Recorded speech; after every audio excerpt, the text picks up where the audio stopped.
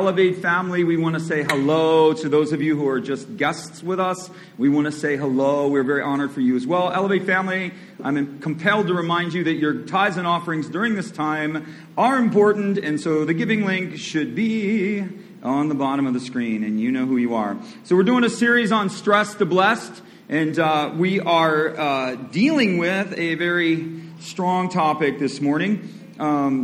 There's a lot of stress going on in the world. The levels of stress in our society are elevated. And I kind of was going in a different direction on this series. And in the beginning, I was going to do, so we moved it to September. So in September, I'm going to do a series on dreams and visions, such as the plan, to help you kind of construct a dream and help you construct a vision and a plan, but also understanding the dynamic of supernatural dreams. And a lot of you have had living dreams, and you've had dreams that are very vivid, but you have no clue what they mean. So our goal is to not just teach you about dreams, but we're going to have a class for 2 weeks after, for 2 of the weeks after the teaching, and here in the main room, we're going to help you break down dreams.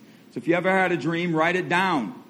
Write down the dream, right? If you haven't had a dream, ask the Lord to give you a dream. Ask the Lord to give you a vision or a dream of something. Write that down. When you come to the class, if you choose to do so, we'll help you break it down. But right now, my wife told me a couple weeks ago that there's a huge shortage of anti-anxiety medicine. Like 60-day delays for anti-anxiety medicine. The doctors or the counselors and the psychiatrists cannot meet the demand. And so I was like, you're kidding. And I'm like, well, we need to talk about stress. Jesus has an answer to stress. And so this is true. Your body is created to have natural stress responses. Okay, so if you're in the wilderness and you hear bears growling, your body is stressing naturally to, make you aware that there's danger approaching. A friend of mine one time tells me the story of when he's like a crazy outdoorsman, this dude. And he would tell me about, he'd go out in the middle of nowhere. In the middle of Lake Okeechobee, his motor breaks. He's being surrounded by gators. It's like he should write adventure novels, my friend, right? He's like, yeah, I'm out there, man, in the boat, and the storm's coming, my motor's down. And he's like, the big lake gators start circling my boat. That's a stressful situation. He told me another time he was hunting. I don't know where he was. He's a big hunter. And, you put buck lure on yourself. So, ladies, if you don't know what that is, it's some pheromone, to cause the deer to come look for you. Well, not only do deer come look for you, predators come look for you because they think you're a deer. And so he was telling me he had all this buck lure on and he's out bow hunting, right? He doesn't even have a gun. He's bow hunting. And he told me he got surrounded by a pack of wolves at when the twilight was going on. And he was telling me they're all around me. And he said, and the alpha is looking at me trying to figure out what I am. Because, you smell like a deer. You don't look like a deer. But those are some pretty I was like, you're kidding. He's like, no, man, I'm telling you, this is what happened to me. And so those types of body stresses are natural to warn you of danger. But there's something called chronic stress. Chronic stress is when your body never rests. It's just and we all have experienced chronic stress. You're just under stress all the time. You can't sleep. You get headaches. You're just dealing with this issue all the time. You're always feeling this pressure. And that type of thing can be deadly. That's really one of the biggest things. A lot of times with people's health, it's not so much their physical health, although physical health is very important. It's the combination of physical health with chronic stress that causes if you have any typical health problems, the chronic stress causes a tipping point. And so that's really what it is. Where they say that, hard work won't kill you, stress will. Well, when it comes to chronic stress, this is true. Proverbs 14:30 says, peace of mind leads to a healthy body, or puts the body at rest, right? So peace of mind is very important to the way that our body is. And someone would put it this way. They'd say it's not about what you're eating as much as it is about what's eating you. And a lot of times, we put all this concentration on what we're putting into our bodies, and we should. But we should also be aware of what we're putting into our souls. And we should also be aware and help to start to deal with the stuff that's eating us, the stresses that are in our lives. And so the 7 top stresses, anybody want to know? You could probably name them without me even having to tell them, at least the top 3. The first stress is uncertainty. Right? People are stressed out and freaked out over uncertainty. That is the number one cause of stress. Uncertain about what? Uncertain about your future. Uncertain about where things are going. Just not knowing. Where am I going to get more? People who've lost their job. Am I going to get another job? What does my future look like? I don't know what's going on. I have no idea. So uncertainty, which is things beyond your control, causes a tremendous amount of stress. One of the things that has to happen in order for health to come is you have to acknowledge the problem, right? If we can acknowledge the problem, then we can begin to deal with the problem. So we begin to acknowledge that these are things that take place in our lives. And a lot of times, especially men, I'd like to speak to the men in the audience for a second. I'd like to speak to all the men out there. Men a lot of times aren't as aware of their emotions or what they're dealing with or feeling as much as women are. I don't know if you're with me on that. You know, women can articulate their feelings a lot more than men. We feel things, but we don't know what we're feeling. And we don't know why we're feeling. We don't really even have a language for the emotions that we're feeling. We don't know. It's just not in our makeup.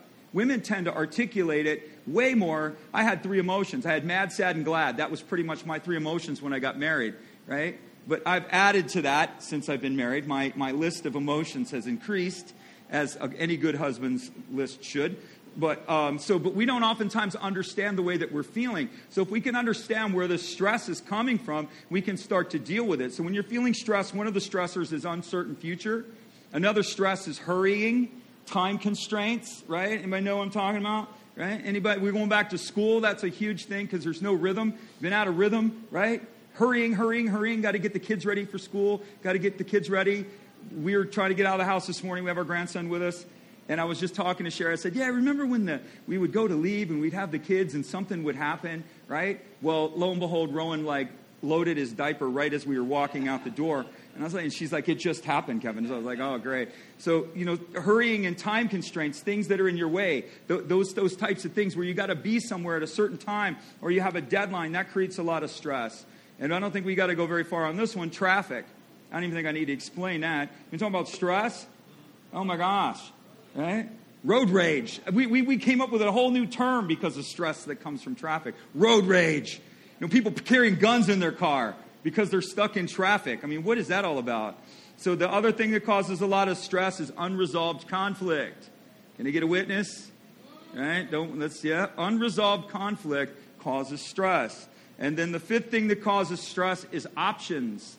So we stress about making the right decisions. And we have a ton of options in our world today. Another thing that causes stress is loss. Just pick a category. Loss in some category of your life produces stress. And this is a pretty new one. Privacy. People stress about privacy. We live in a world, 1984, I don't know if you know the book, but Big Brother is watching you. I mean, we have Big Brother now more than ever. Everything's watched. Your data's mined. Your data's collected. You go online, you look for shoes, and all of a sudden now every time you search something, shoe ads are popping up everywhere. Like, how do they know I want shoes? How did they know that? My computer's smart.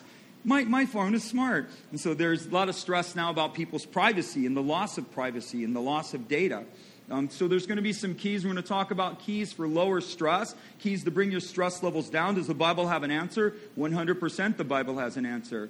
Everything in Scripture, there's not an area of our lives that the Bible does not address. There's not an area of our life that God doesn't have an answer for. He doesn't have a direction for. He's got an answer for everything. He's the one who created us. The Bible says that in all points Jesus was tempted as we were, but without sin. So Jesus understands stress. He understands financial difficulties. He understands relational conflicts. Everything that we've experienced as a human, Christ has experienced for us. Psalm 23, the Lord is my shepherd. I have not need of not. I have everything I need. This is what David understood. There's a guy, you want to talk about stress? Have you ever read the life of David? I mean, let's just get real and raw. Like, we make these guys out to be heroes, right? Like Tom Brady, he wins every game, right? He doesn't lose. Like David's running around with all these Super Bowl rings. That's not the story of this guy's life at all. I mean, he was forgotten by his father, left out in the cold. His dad had a bunch of sons, and he goes, oh, yeah, there's David. How'd you like to be that one? Right? Bring the whole family together. The prophet's coming over, and he's going to pick one of your kids to be king. And David wasn't even in the room. And Samuel's looking at him going, do you have any more kids? Is there any more sons? And the dad's like, oh, yeah, I forgot. There's David. Forgotten by his father. Left to, all the other sons were in the house or nearby. David wasn't. David was outcast. David was forgotten by his father, not remembered by his father. We like to think, oh, King David, oh, what a wonderful guy. The guy was anointed king. He was on the run for almost 13 years. 13 years of his life, he was violently pursued by a man who wanted to kill him. Lost everything. hiding in caves. We just celebrate David like the glorious dancer before the Lord. David was a worshiper. Really? This guy was under a lot of stress. Everyone around him abandoned him. Everyone around him betrayed him. Everyone. Right? If you look at the life of David, he had highs, he had lows, he had breaking points. David, like you, because he's human, lost his control at times. And so he understood stress. He understood pressure. David is a guy who passed the test of lack, but failed in the test of abundance. So a lot of Christians don't understand. We think that God tests us in order to give us more. He tests you in the lack, but he also tests you in abundance. There's a test in faithfulness in abundance. A lot of us, we can pass that test of lack. We can endure that. We can believe God for more, but very few can pass the test of faithfulness in abundance. Very few. Very few. David would write these psalms not because he's a poet. David out in the woods. Oh, David's just out there strumming on his harp, making beautiful song and beautiful lyric to God. The reason that these words are alive to us is because they're experiential.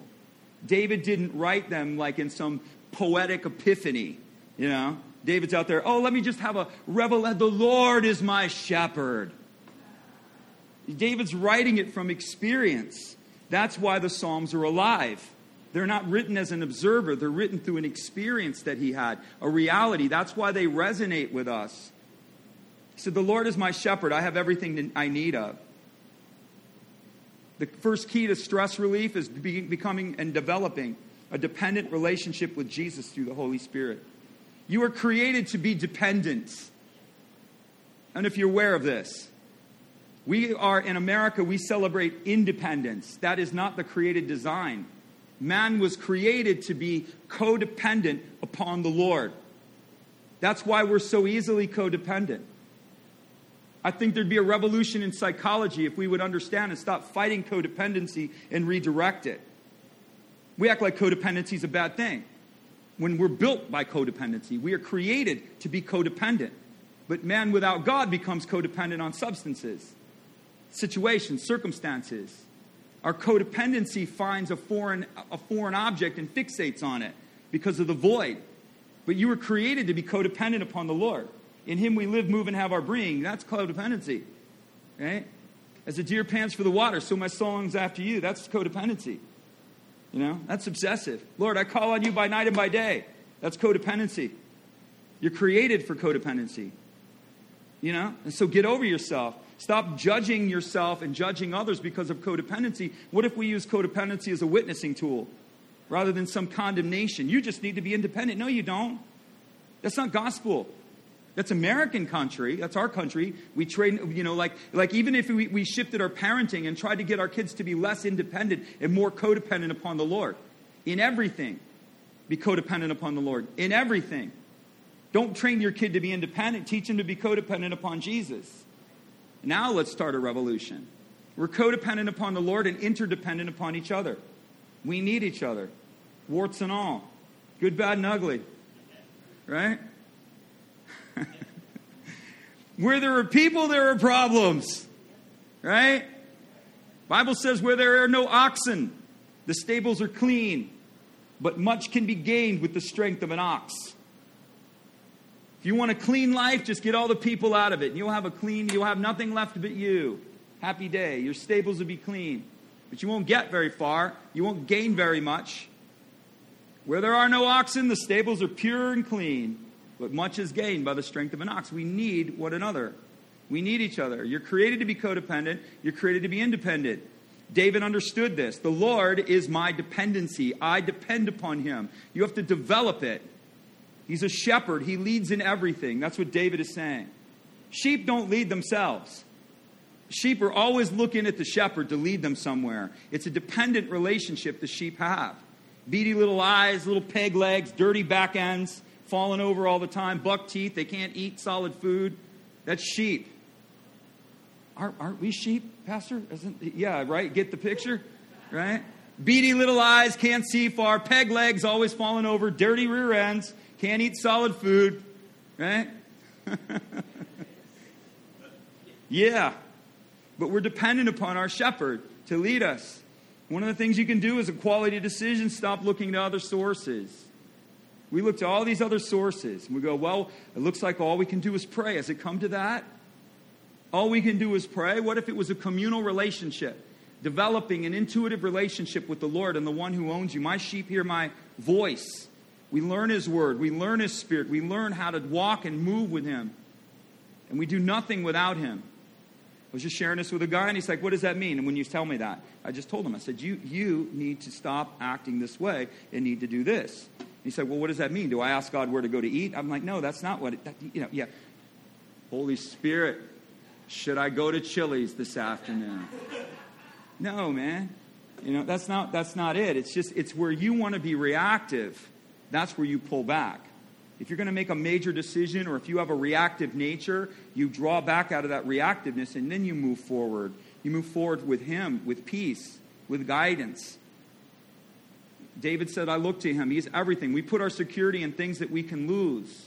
Our job, our spouse, our health, our reputation, our money, all of those things can be easily lost.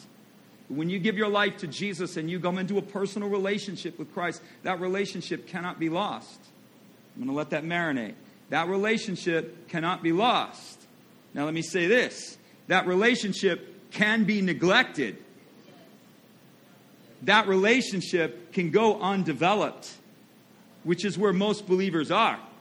Most believers, their relationship, they begin a relationship with Christ, being born of the Spirit. They begin to try to fulfill the faith, or even if they even walk in faith, through natural means. I just quoted a statistic before we went live. Church attendance is down 82% as of August 1st. 82% of people who used to come to church across the board are no longer coming. And out of that 82%, 50%, so 82%, 12 are still there. 82 are like, we don't know what we're doing. So we take that 82 and we divide it in half. Half of that 82 are watching virtually. Good for you. The other half are not attending any services whatsoever. 0. What is that? If you have a personal relationship with Christ, yet you've neglected it. Who's neglecting it? Is Jesus neglecting it, or are you neglecting it? Who's not developing it? Is Jesus not developing it, or are you not developing it?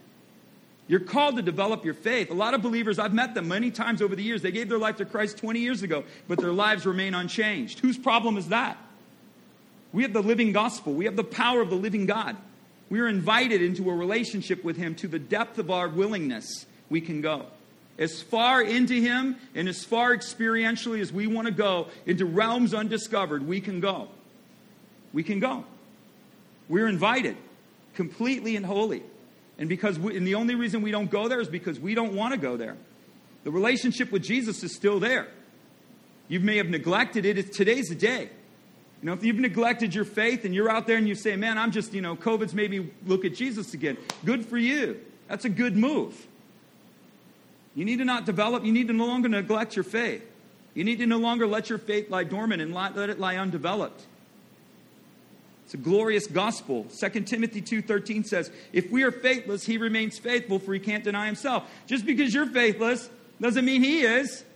Just because you didn't develop that relationship doesn't mean He's not wanting to develop that relationship. Just because you've neglected your relationship with Jesus doesn't mean He doesn't want it. It's amazing what will happen is Christians load all this stuff upon themselves and they go, oh, I haven't done everything the right way. Jesus isn't looking at that and saying, oh, don't come to me because you've not done everything correct. He says, come to me as you are. Just as you are. It's not about you, it's about Him. And what believers are amazed at, and even those who've neglected their faith, is they're amazed at how quickly the Lord meets you without judgment. Isn't it amazing? Come on, let's just get a witness here, right? How many times have we turned away? How many times have we walked away and thinking He doesn't want anything to do with me anymore? And then you turn to Him and immediately He comes with a blessing. Immediately He comes with His presence. Because it's not about works of righteousness. It's not about your externals. That has nothing to do with it. Children are a great example. Just because a kid makes a poopy diaper, does that mean moms should give up on them? Right? Your kid's dropping it in their pants for 3, 4, 5 years. Well, you're not my kid anymore. When are you going to learn? Right? It's just as parents would never do that to their own child, and every time their child looks to them, they would reach for them as well. God is far surpassing that. He's beyond that. Even if we, being evil, do that, how much more will He be kind to us? Ephesians 2:18 says, through Christ we have access with one Spirit to the Father. So therefore we are no longer strangers or outsiders. You have an open, invitational relationship with Jesus. You can neglect it, or you can refuse to develop it. But nonetheless, that invitation is there. And I believe, and I would call you, and I would tell some of you out there that you need to, this is the year. This is the year. You need to develop yourself. You need to do what you've never done. If you want what you've never had, you need to do what you've never done. You want the power of God, you want the kingdom, you want God's presence and active and oriented in all areas of your life, then you need to start doing the things that you've never done. Hebrews 10:19, therefore, sons and daughters, let's have boldness. Come boldly into the holiest place, which is the place of intimacy, by the blood of Jesus, by the new and living way, which He consecrated through us through the veil. Come boldly. You can come to the Lord anytime. You can call upon the Lord anytime. The Lord will provide for you if you look to Him. We have to have confidence that we have access to Him. If you're in Christ and you've confessed Jesus as Lord, you have access to Him right now. Right now. You don't know what I'm doing. You don't know what I've done. You don't know where I've been. It has nothing to do with that. You have access to Him right now. How many times I've been in bad places? This is my journey. I had to learn Him. I was taught about a God who I had a perspective. I had a God in my own image. Most Christians, whether they know it or not, they break the second commandment. They perceive God to be in their own image.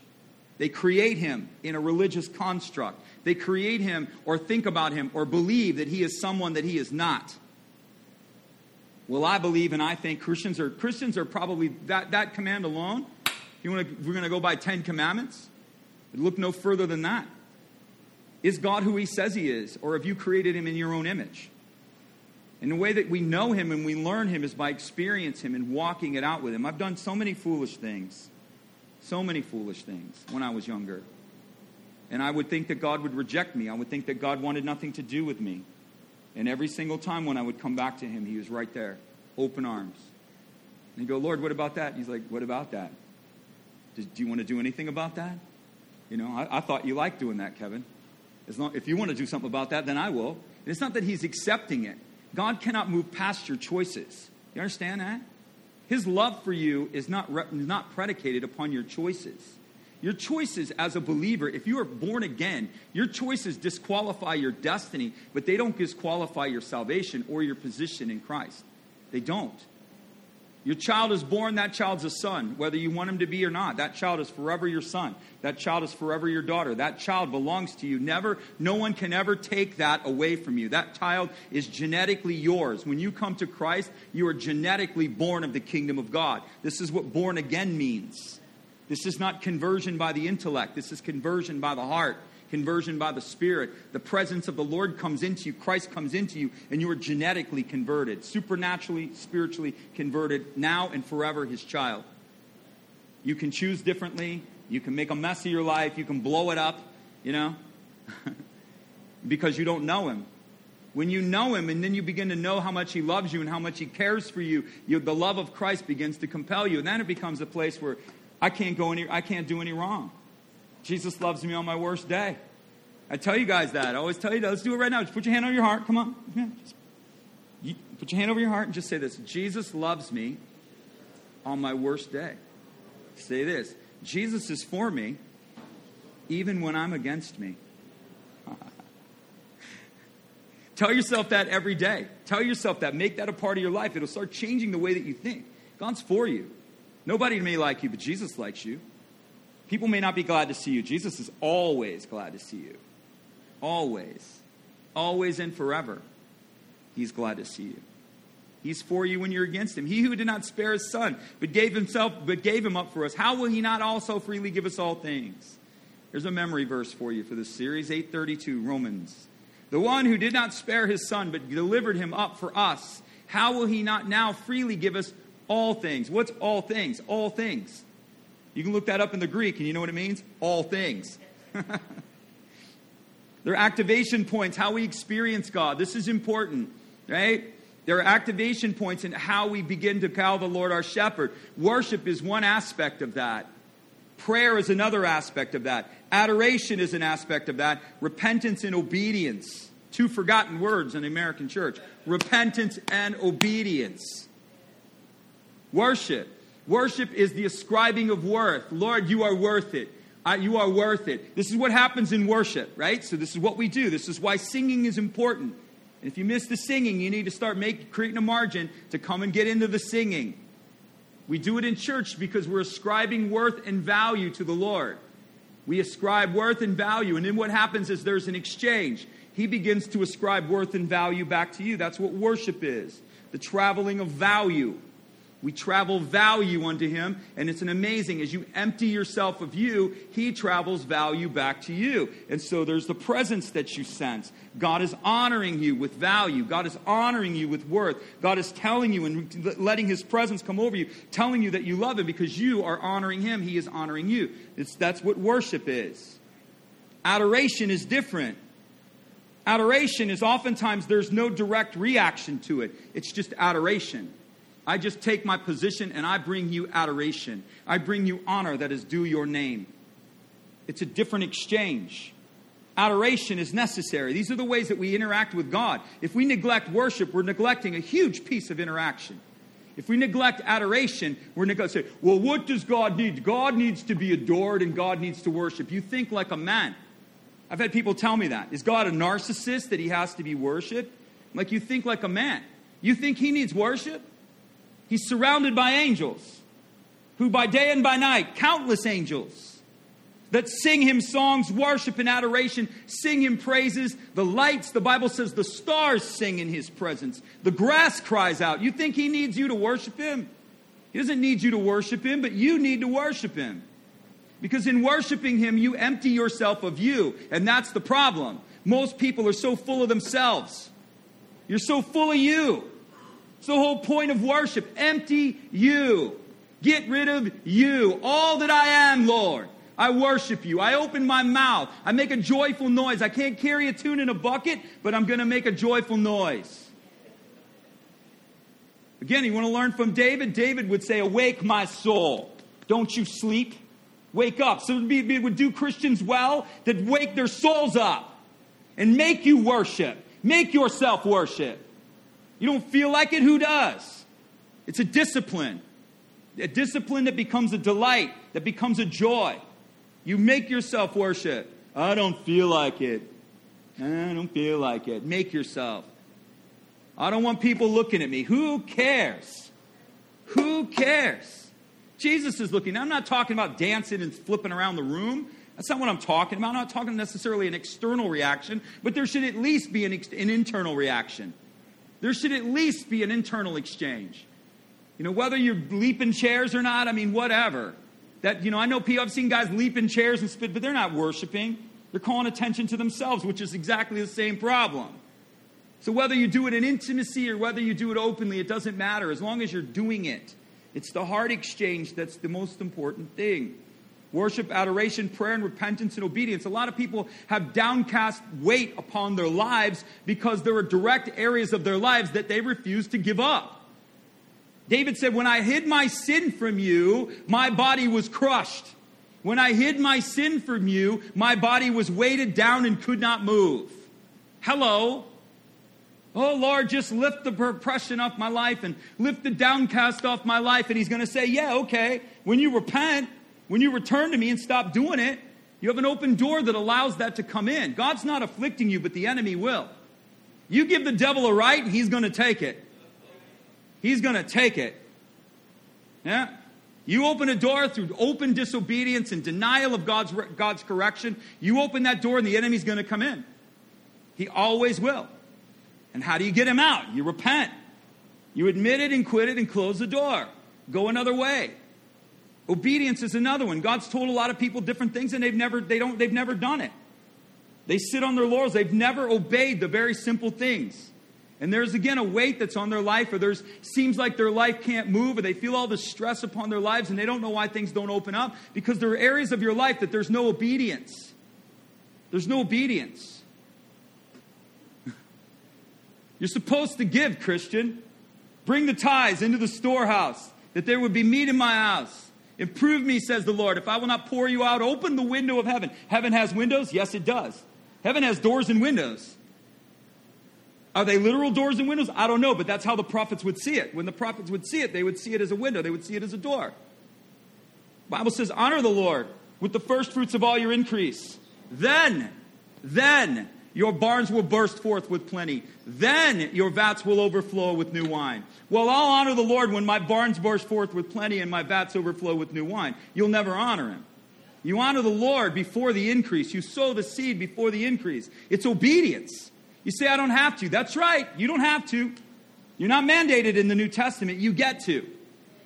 But it is an act of obedience.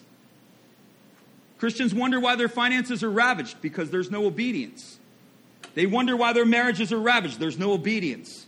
Somewhere there's a disobedience. Somewhere there's something that's there that God has been involved in. It's not what I'm telling you to do. It's what the Spirit of God is telling you to do. There are certain things that are literal that we all should know. They're basics. And then there are other things that are interpersonal to you. God will put a command, a weight, a direction on your life that's interpersonal to you. And he will require you to obey it. A mandate. Puts a mandate on you. Not because it's a burden you can't carry, because it's a destiny he wants to emerge from your life. A lot of people run from it. Here's Isaiah. I quoted it last week. I may as well put it on the screen. I referenced it. In returning you will be saved. Coming back to me, the Lord says, you're not only going to be saved, if you come to me, Jesus says, you'll be saved. Saved from what? All the crap that you're dealing with. Especially the internal stuff and the judgment of sin. Return to me and you'll be saved. Not only if you return to me will you be saved, you'll find rest. In quietness and confidence, I'll be your strength. So coming back to me, interacting with me, being codependent with me, will enable my confidence and my strength to be your strength. But you said what? I will not. The sum total of man's life is right here. I'm not going to do it. No, Lord. Some of you, God's been calling you. You've heard the gospel. You know you need to be born again. You know you need to be saved. And you go, I won't. I won't. Other Christians sit at home with their arms folded going, I don't need the church. Who told you that? You know you do. Your pride sits upon your throne and you exalt your thinking above the Lord's ways. That's a problem. That's a problem. When you exalt your thinking above the Lord's ways, that's a problem. And most Christians justify their thinking in light of what God would directly say to them. They hold their thinking up as an idol. It's called intellectual idolatry, the idolatry of the mind. You worship at the throne of your thinking. You worship at the throne of your ways. It needs to be repentance. I have no good ideas except Jesus. Let me help you out. Let me help you. Lord, every idea I have had that has been apart from you, I renounce it. Every idea that I have had that is not in your ways, I repent. I don't have a good idea, Jesus. You are the only good idea I have. That'll set a lot of people free. Story of man's life. I will not. I'm going to do it my way. I'm going to make it up my way. Well, then go ahead. That's what the Lord says. Go ahead. Go right ahead. You think he fights this? He doesn't fight it at all. This is crazy. We think Jesus is going to battle. If I want to leave, then Jesus is going to try to keep me out the door. No, he won't. He'll go right there's the door. Peter, you want to go? 350 people left Jesus in one day off of one message. They just got up and left. 12 guys standing with him. He looks at them and goes, you guys want to go too? He didn't beg anybody to stay. He didn't beg anybody to come back. He said, if you follow me, you must deny yourself, take up your cross and follow. That's the message that he began with. He didn't begin with a story about fishing with his grandpappy. That's not how he talked. He came right at him and said, all of you that are following me, I want you to know what it looks like to follow me. You who claim me as Lord, I want you to know what this looks like. And the majority of them left him. They said, who can keep this commandment? Who can do this? What, deny yourself? Be dependent upon him? It's not that difficult. And you said, no, I will flee. And the Lord says, therefore, you shall flee. Away you go. I'm going to get in my car and drive. I'm going to move to another state. The Lord says, but your problems will follow you. You think you're moving away is going to solve your problems? I will flee. The Lord says, but what pursues you will be faster than you. It's amazing. I'm going to move to Arizona. You get to Arizona and your problems are already there waiting for you. You're like, How's this happening? You're trying to flee, and your problems are already there waiting for you because they're faster than you. Those who pursue you will be swifter, and you will be left as a pole standing on a mountain, as a banner waving. What he's talking about is being exposed. Running from me, hiding from me, living a life apart from me, and doing your own thing is only going to lead you to be vulnerable. It's only going to leave you to be open and exposed. That's the end result of that choice. That's what he's saying. But he doesn't keep you from it. That's the amazing thing. God will say this is the end result of the choice, but I'm not going to keep you from it. It says, but the Lord will be gracious to you. Well, don't you love him? We can be arrogant idiots. We can deny him and shake our fist at him and do all kinds of crazy things and run away from him. And the Lord says, but I will be gracious to you. In spite of you, I'm going to be gracious to you. Man, somebody should praise Jesus for that, man. I mean, he's gracious to us in spite of ourselves. And he will be exalted, and he will have mercy on you. What he's saying is I'm going to be gracious to you, and you're going to give gratitude to me, because you're going to see a part of me that you've never seen before, and you're going to exalt me in a new way. You're going to know something about me that you never knew before. You're going to experience my grace in spite of your decisions. You're going to experience my grace in spite of your choices, and you're going to exalt me in a different way. You're going to know me in a different way, and I will have mercy on you. For I am the God of justice. In other words, I use my power rightly. He chooses to use his power upon you in a loving way. And blessed are those who look to the Lord, who lay hold of him and wait on him. Blessed. We're going to do just a real simple prayer. My plan was, I started as I was outlining this, I thought, well, this doesn't mean anything unless my goal here, the goal of praying this prayer with you guys is to try to help you to activate the stuff that I just kind of summarized right there. So this is a simple prayer about asking Jesus as your shepherd. So this is just something because people go, how do I acknowledge the Lord in all things? What does that look like? How do I work? What do I do? Well, I'm just going to read this simple prayer. Just pray it with me. If you're home, just pray it. This is just in the middle of the message. I know. Just go with it. Just say this. Jesus, I choose to acknowledge you as my shepherd in everything. You are everything. I release. Now here's this is an activation. This is a faith activation. You're going to release. You're just going to let it all come off you. So as we say this. I release my stress. I release my worry. And I release my fear to you. Now hold the chair. I repent for any and all willful disobedience against you. I acknowledge you as the one and only person capable of guiding my life. I want you to say this. My emotions are real, but you are greater. I will not live by emotion. I choose to live by faith. I choose to trust that you are good, that you are willing, that you are able. And I acknowledge you as the one who guides my life right now. Now we're going to receive. We've released. Now we're going to receive. Same exercise. We're going to receive right now. I receive the power of the Holy Spirit. So just let him come over you. Just begin to feel the power of the Spirit of God come upon you. I receive the power of the Spirit, and I receive the provision that is necessary. Come on, say that with me. I receive the provision that is necessary. Anybody need provision? I got 3 people over here. Say it. I receive the provision that is necessary. Come on, now you're going to say this. I receive the wisdom that is necessary, the courage that is necessary, and the opportunities that are necessary to move me forward in Jesus' name. It's just a simple prayer of just acknowledgement and interaction that the Lord is my shepherd and just acknowledging him. Second thing that you need to do beyond the Lord as your shepherd is obey God's instructions about rest. There's a command in the Bible about Sabbath. We all know it, right? Honor the Sabbath and keep it holy. What we think about Sabbath is we all sit around on the couch and stare at each other all day. Just like this. All day long. What are we supposed to do? Well, it's Sabbath. We're not supposed to do anything. We're just going to sit there and stare at each other. The Hasidic Jews took it so far as they won't even turn their lights on. You think that's what Jesus meant? I knew someone, she was worked for Hasidic Jews, and she would work for them on Sabbath. And she would turn the light. One of her jobs was to turn the lights on, because they wouldn't even turn the lights on.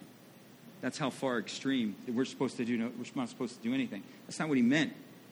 The idea is no common work. So when he says Sabbath, he's saying no common work. He's not just saying, hey, let's all stare at the wall and watch paint dry. That's not what he's saying. The Bible's rest from all of your common work. This is not common work. Hanging out with your wife is not common work. Going to the park with your kids is not common work. You don't do that every day, do you? You're not doing that 40 hours a week, right? So what God is telling you is do not do your common work on the Sabbath. That's what he's saying. Put the cell phone down, turn the internet off. We can all go, ouch, when we say that, because it's true. Rest from your common work. What's the point? To refresh your spirit, recharge your emotions, and rest your body. What you're doing here this morning is exactly that. You're refreshing your spirit. You're going to come out of this place. You're going to be refreshed. You're watching this message. You're going to be refreshed. How do I know? Because the Holy Spirit does the work, not me. The power of the Lord is doing the work. He's going to refresh you. You're going to feel recharged. You're going to feel hopeful. You're going to experience that in God's presence. And then you can have rest with your body. Jesus rested. Jesus slept. Jesus withdrew. Jesus hung out with friends and family. He went to Mary and Martha's house. He used to hang out there. It was kind of his hangout place. He just would go there and hang out for no particular reason. He would rest. He would draw away from the crowds. He took time, and he honored that part. And you have to tell yourself that there's got to be a period. You've got to create a margin in your life where there's no common work. No common work. And that leads to this next one. Surround yourself with positive and inspiring things. Right? Negativity doesn't do anything good. I'm a realist. I like to have an open mind. Well, you should close some of it or your brain's going to fall out if you're that open. Negativity doesn't do anything but produce negativity. Everything produces after its own kind. What you put into your heart, guard your heart, for out of your heart comes the issues of life. What you put in is what's going to come out of you. Some of you need to surround yourself with positive energy. Not energy, but positive people, positive places, positive things. Things that motivate you, things that inspire you. Maybe it's something beautiful. We can't go there now, but Sherry used to want me to take her to Fairchild Gardens. Okay? Fairchild Tropical Gardens. All the women are going. All the men are doing the same thing I did. Why? Right? I was like, why? You want me to take you to Fairchild and we just go walk around Fairchild? Looking at plants, looking at trees, watching birds fly around. And I'd think, okay, all right. And then she'd get in the car and she'd go, I had such a nice time today. And I'm like, really? Let me note that.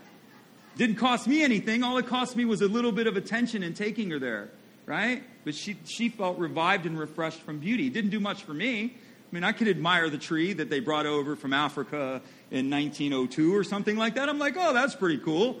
It's like, oh, look at how the whatever grows and the bloom. And I'm like, okay. But that's something that she enjoys. She likes to surround herself with beauty.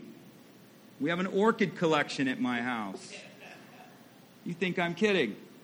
I have probably 120 orchids. This guy was moving away, and Sherry goes, I want to go see this orchid collection. This guy's selling an orchid. She's like, I probably can't afford it, but I really want to buy this guy's orchid. He had like a big-time collection, but he was just wanting to get rid of it.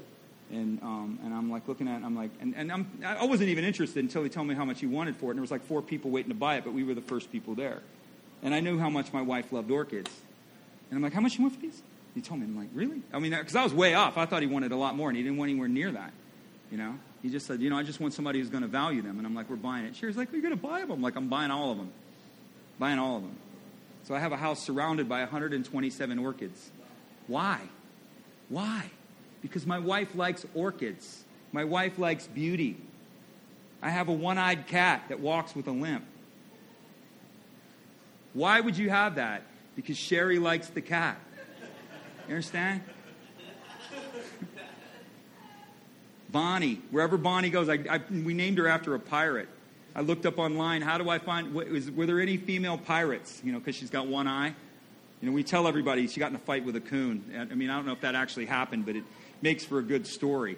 Right? So, I looked up and there was a female pirate named Bonnie. So I'm like, she's Bonnie. Her name is Bonnie. There was another cat running around for a while. And the only cat that Bonnie would let eat out of her tray was another cat that didn't have a tail.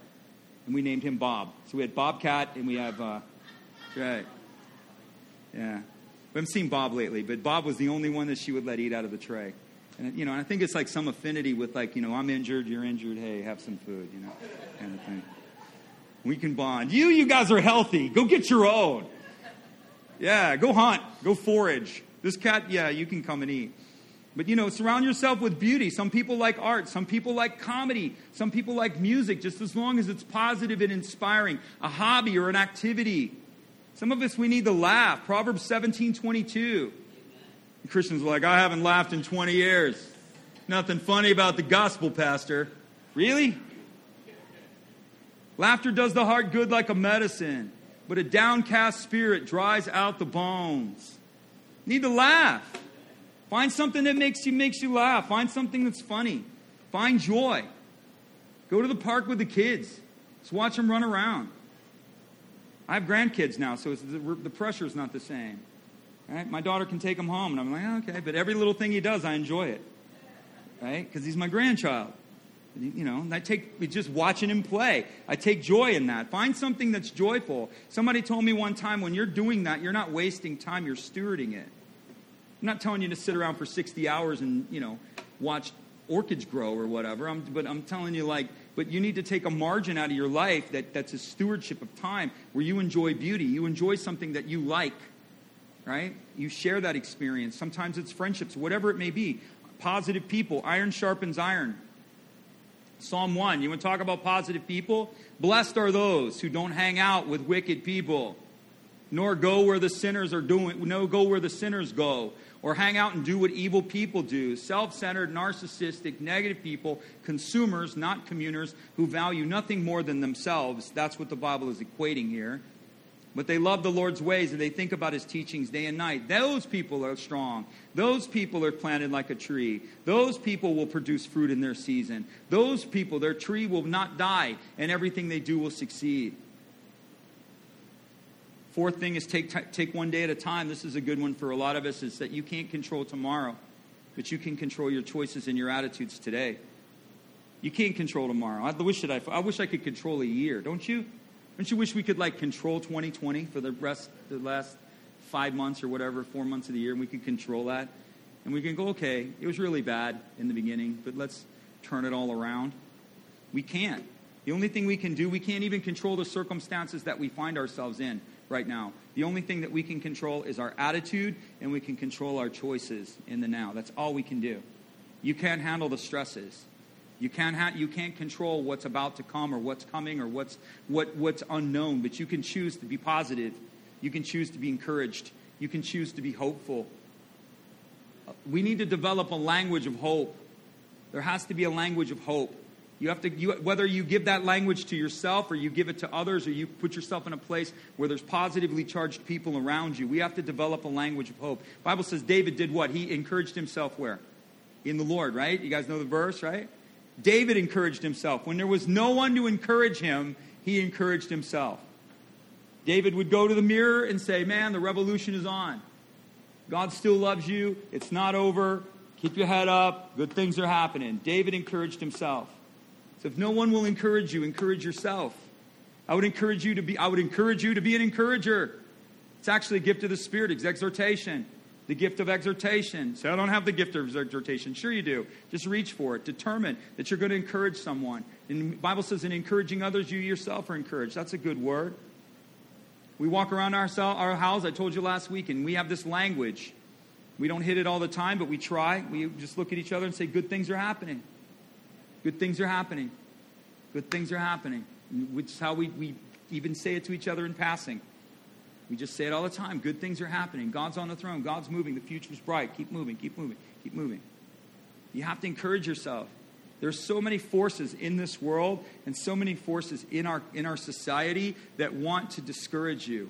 Can I get a witness? You do not have to look far for discouragement. You do not have to look far for negativity. You got to open up your front door and you can find it right outside your front door. You have to search for and find the treasures of encouragement. You need to find things. This message, that's why we design our messages, to try to encourage people, try to lift you, talk not down to you, but elevate you, call you out to who you are, call you forward, call you unto Jesus, give you hope. You need hope. Number 5, keep moving forward. Say this with me. There's only one way, and it's forward. That's right. You can't go back, can you? I wish we could go back. And that's one thing. It's like I think we all, can I get like 2 rewind resets? That's all I need. For my whole life, I get 2 chances where I can rewind. That's it. I don't need, you know what I mean? Don't we all wish we had a rewind button that we don't have to use it all the time, but we don't have that. You can't go backwards. You can't stay where you are. You have to move forward. There's only one way, and it's forward. David said, yes, though I walk through the valley of the shadow of death. He didn't say, though I stop in the valley of the shadow of death, though I move forward through the valley of the shadow. Some of you are in the valley of the shadow of death. You feel it. People feel it at different times in our life. We feel like we're in this place where we can't get out of. We don't know our right hand from our left hand. We don't know what to do. And the Bible says, keep moving forward. Walk through that valley. Move through that valley. The Lord's with you. Philippians says this, not that I've already attained or have arrived at my goal, but I press towards the mark and lay hold of Christ as he took hold of me. He says, as Jesus has laid hold of me, I'm laying hold of him. And he says, brothers and sisters, I do not consider myself to have taken hold. Paul's saying, I don't have it all together. But let me tell you one thing I got together, and one thing I got that's gold. I forget what's behind, and I strain and I reach towards what's ahead. I press towards the goal to win the prize for which God has called me heavenward in Christ Jesus. Forget the past. What's he say here? You got to have a goal and a target, number 1. If you want to move forward, you have to have a target and a goal. Did you know that? Most people can't move forward or won't move forward because they have no target or they have no goal. When you change your target and you increase the size of your target, your thinking changes. Try it. Try to increase your target. Try to get a target and say, that's what I'm going to do. That's where the Lord is leading me. This is the vision that's in my heart. And then multiply that vision and expand it and watch your thinking change. Your thinking will change in direct proportion to the target or the goal that you have. Most people have limited thinking because they have no target. No target. When you begin to think and you say, I want a marriage that looks like this. And all of a sudden you start thinking in terms of what that looks like. You start seeing the things that need to happen in order for that to look like. What that looks like. We start going, hey, we have a word upon us. And I feel like the Lord says to me, you're going to touch nations. This is crazy. I'll share with you a prophetic word. This is powerful. So have this prophetic word over me. It's not about me. I want to honor the prophetic. Several times, guys like, oh, you got keys, Kevin. You got keys. I heard that so many times. You got keys. You got keys. You got keys, Kevin. You got keys. Jesus has got keys. Giving you keys to these areas. And I'm like, okay.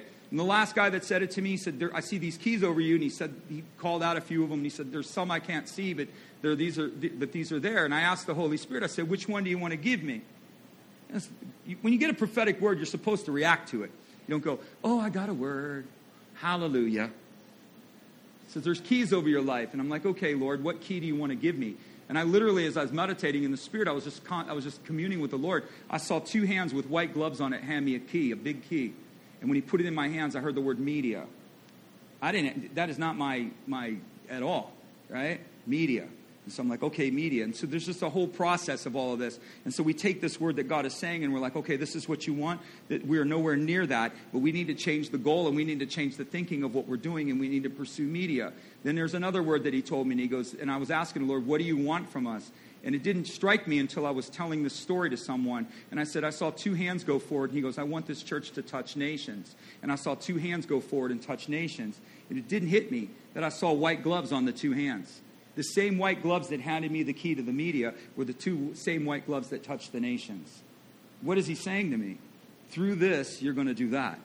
That's what he's saying to me. That's not saying it to me. He's saying it to our church, right? So it's not this isn't an individual thing. This is a corporate thing. But I asked God for his direction. He says, this is what I want you to do. This is what I'm giving you. Here, take this. Okay, what do I do with this? I don't know. Well, let's just start doing it. And from this, you're going to do that. You have to have a goal and a purpose. And when we changed the target and said, well, we need to reach our local community, that's not where we're targeting anymore. We want to reach our local community. We want to touch the nations. And you see what happens? Your target just gets 10x or 100x or whatever the language is, 50x now. I don't know who's saying what. But when you expand the line of your targeting, your thinking begins to change with the target that you have. Some people you can't move forward because you have no target. And I'm talking in different terms, but there are things in your life that you need a target for. You need a target for your future. You need to ask the Lord for a target for your future in order for you to move forward. Whatever that may be, and your thinking will change. You forget about your past, you strain in your reach, which means it requires effort from you. So you have to have a target, you have to forget your past. People are either this, here's where we are. We have no goal, we're stuck in a moment lamenting our past. We're lamenting past mistakes. You can't change it. You can't change it. The only thing you can do with past mistakes is learn from them. That's it. We can't change the mistakes. We just can't. So we create a target. You have to move past your past, and you have to press towards that target. You have to strain. That's literally what the word means. I strain for the goal that's in front of me. It requires effort. It requires effort. And David said, this is what I'm going to do. I'm going to walk through the valley. The Lord is with me, which is the word Adonai. It means benefactor. God is with you. He's your benefactor. He's your benefactor. You need to look to him. God says, not only am I your benefactor, I'm going to protect you. That's a beautiful thing. Move forward. Move through the valley. Keep going. Know that God is with you. He's with you. He's not with you because of the cologne you have on. He's with you because he cares for you. He's with you because he's determined to be with you. No matter what circumstances or situation you're in, God is with you. He's with you. You say, my kids are struggling. God is with you. I'm struggling in my job. God is with you. I'm struggling in my relationships. God is with you. He's with you. Mighty man of valor. The Lord is with you. Love that story. Gideon's eating grain, hiding out. Angel's like, mighty man of valor. Gideon's like, who? Me? Yes, that's how God sees you. He's with you. Jesus says this, last part. God says, come unto me, all of you who are weary. We're talking about going from stressed to blessed. Rest for your souls. Come unto me, all you who are weary and burdened, and I will give you rest. This is the instructions. Take my yoke upon you and learn from me, for I am gentle and lowly of heart, and you will find rest for your souls. We need rest for our souls. Stressful, chronic fatigue, all of this stuff that's on us all the time. We have to come and find these places of rest. And it's given to us. It says, for my yoke is easy and my burden is light. Here it is. Come. If you want the rest that the Lord promises, the first thing you got to do is you got to come to him. All right? You have to come to him. Lord taught me as a very young believer to come to him all the time. I had an older pastor who would mentor me. And I told him, I said, I feel like I'm burdening Jesus. Because I was so needy. I was like, what about Bob? Anybody ever seen What About Bob? I need. It's a comedy. So put it on your bucket list. It's funny. It's clean. I need. I felt like I was so needy. And this pastor said to me, he said, that's exactly where the Lord wants you. He wants you completely dependent upon him. That's what he told me. And changed my thinking about who God was. And that I have to come to him. My people do not come to me days without number, Jeremiah. You need to come to the Lord. You want rest? Come to him. Lord showed me a well with a bucket. And I would always cry out to him. And I'd be, Lord, I need help. He's like, Kevin, you have a well with a bucket. Put the bucket in the well. Start drawing water that I've given you. I've dug you a well. Begin to worship. Become in adoration. Let the Spirit of God begin to move over you. You have a well. You know how to drop it. You know how to get this. You know how to activate this. Start doing it. If you don't have it, if your land is dry, it's because you want it to be. If you have no hope, it's because you choose it. It's not because God hasn't made provision for you. He has. There's a well for you. You need to get there. You don't feel like it. You need to hike. We do this here all the time. You need to hike karate yourself. I'll give you another. I'm doing movie references today. I don't know if it must be summer, but Incredibles. Anybody seen Incredibles? Right? Yeah. Okay. Yeah. All right. First Incredibles, right? Where she comes and she's crying. She's like, "Oh my gosh, my husband Bob." She's crying about her husband.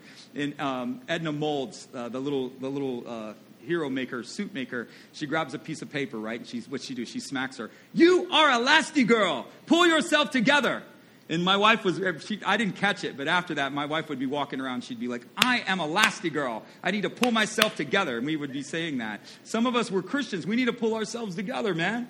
You need to high karate yourself. You are a son or a daughter of the Most High God, the possessor of heaven and earth. The glory of the kingdom of heaven resides within you. Arise.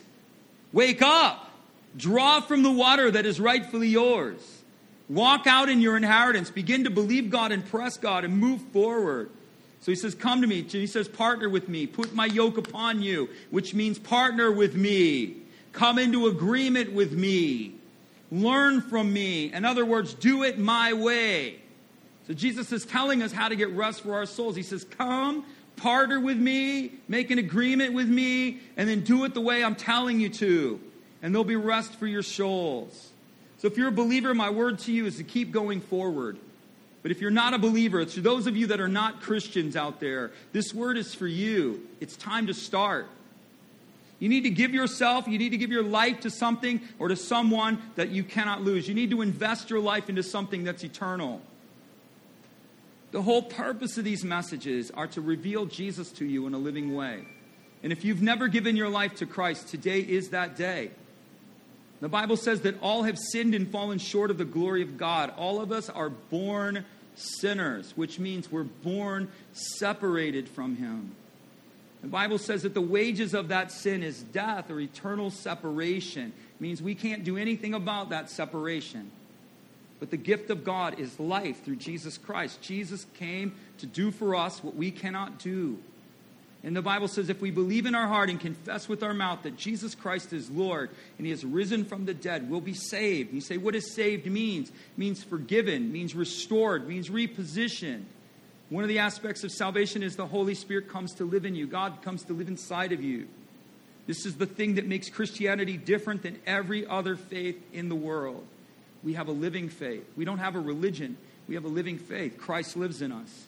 We don't understand it, but it's part of what happens when we give our lives to Him, and it's good. The Bible says, old things have passed away, behold. That's what happens when you get born again, is it's behold. The glory of God comes into you. All things become new. Your heart begins to feel free. The forgiveness of the sin is off of your life. I've had guys tell me, man, I used to see nothing but concrete and heat.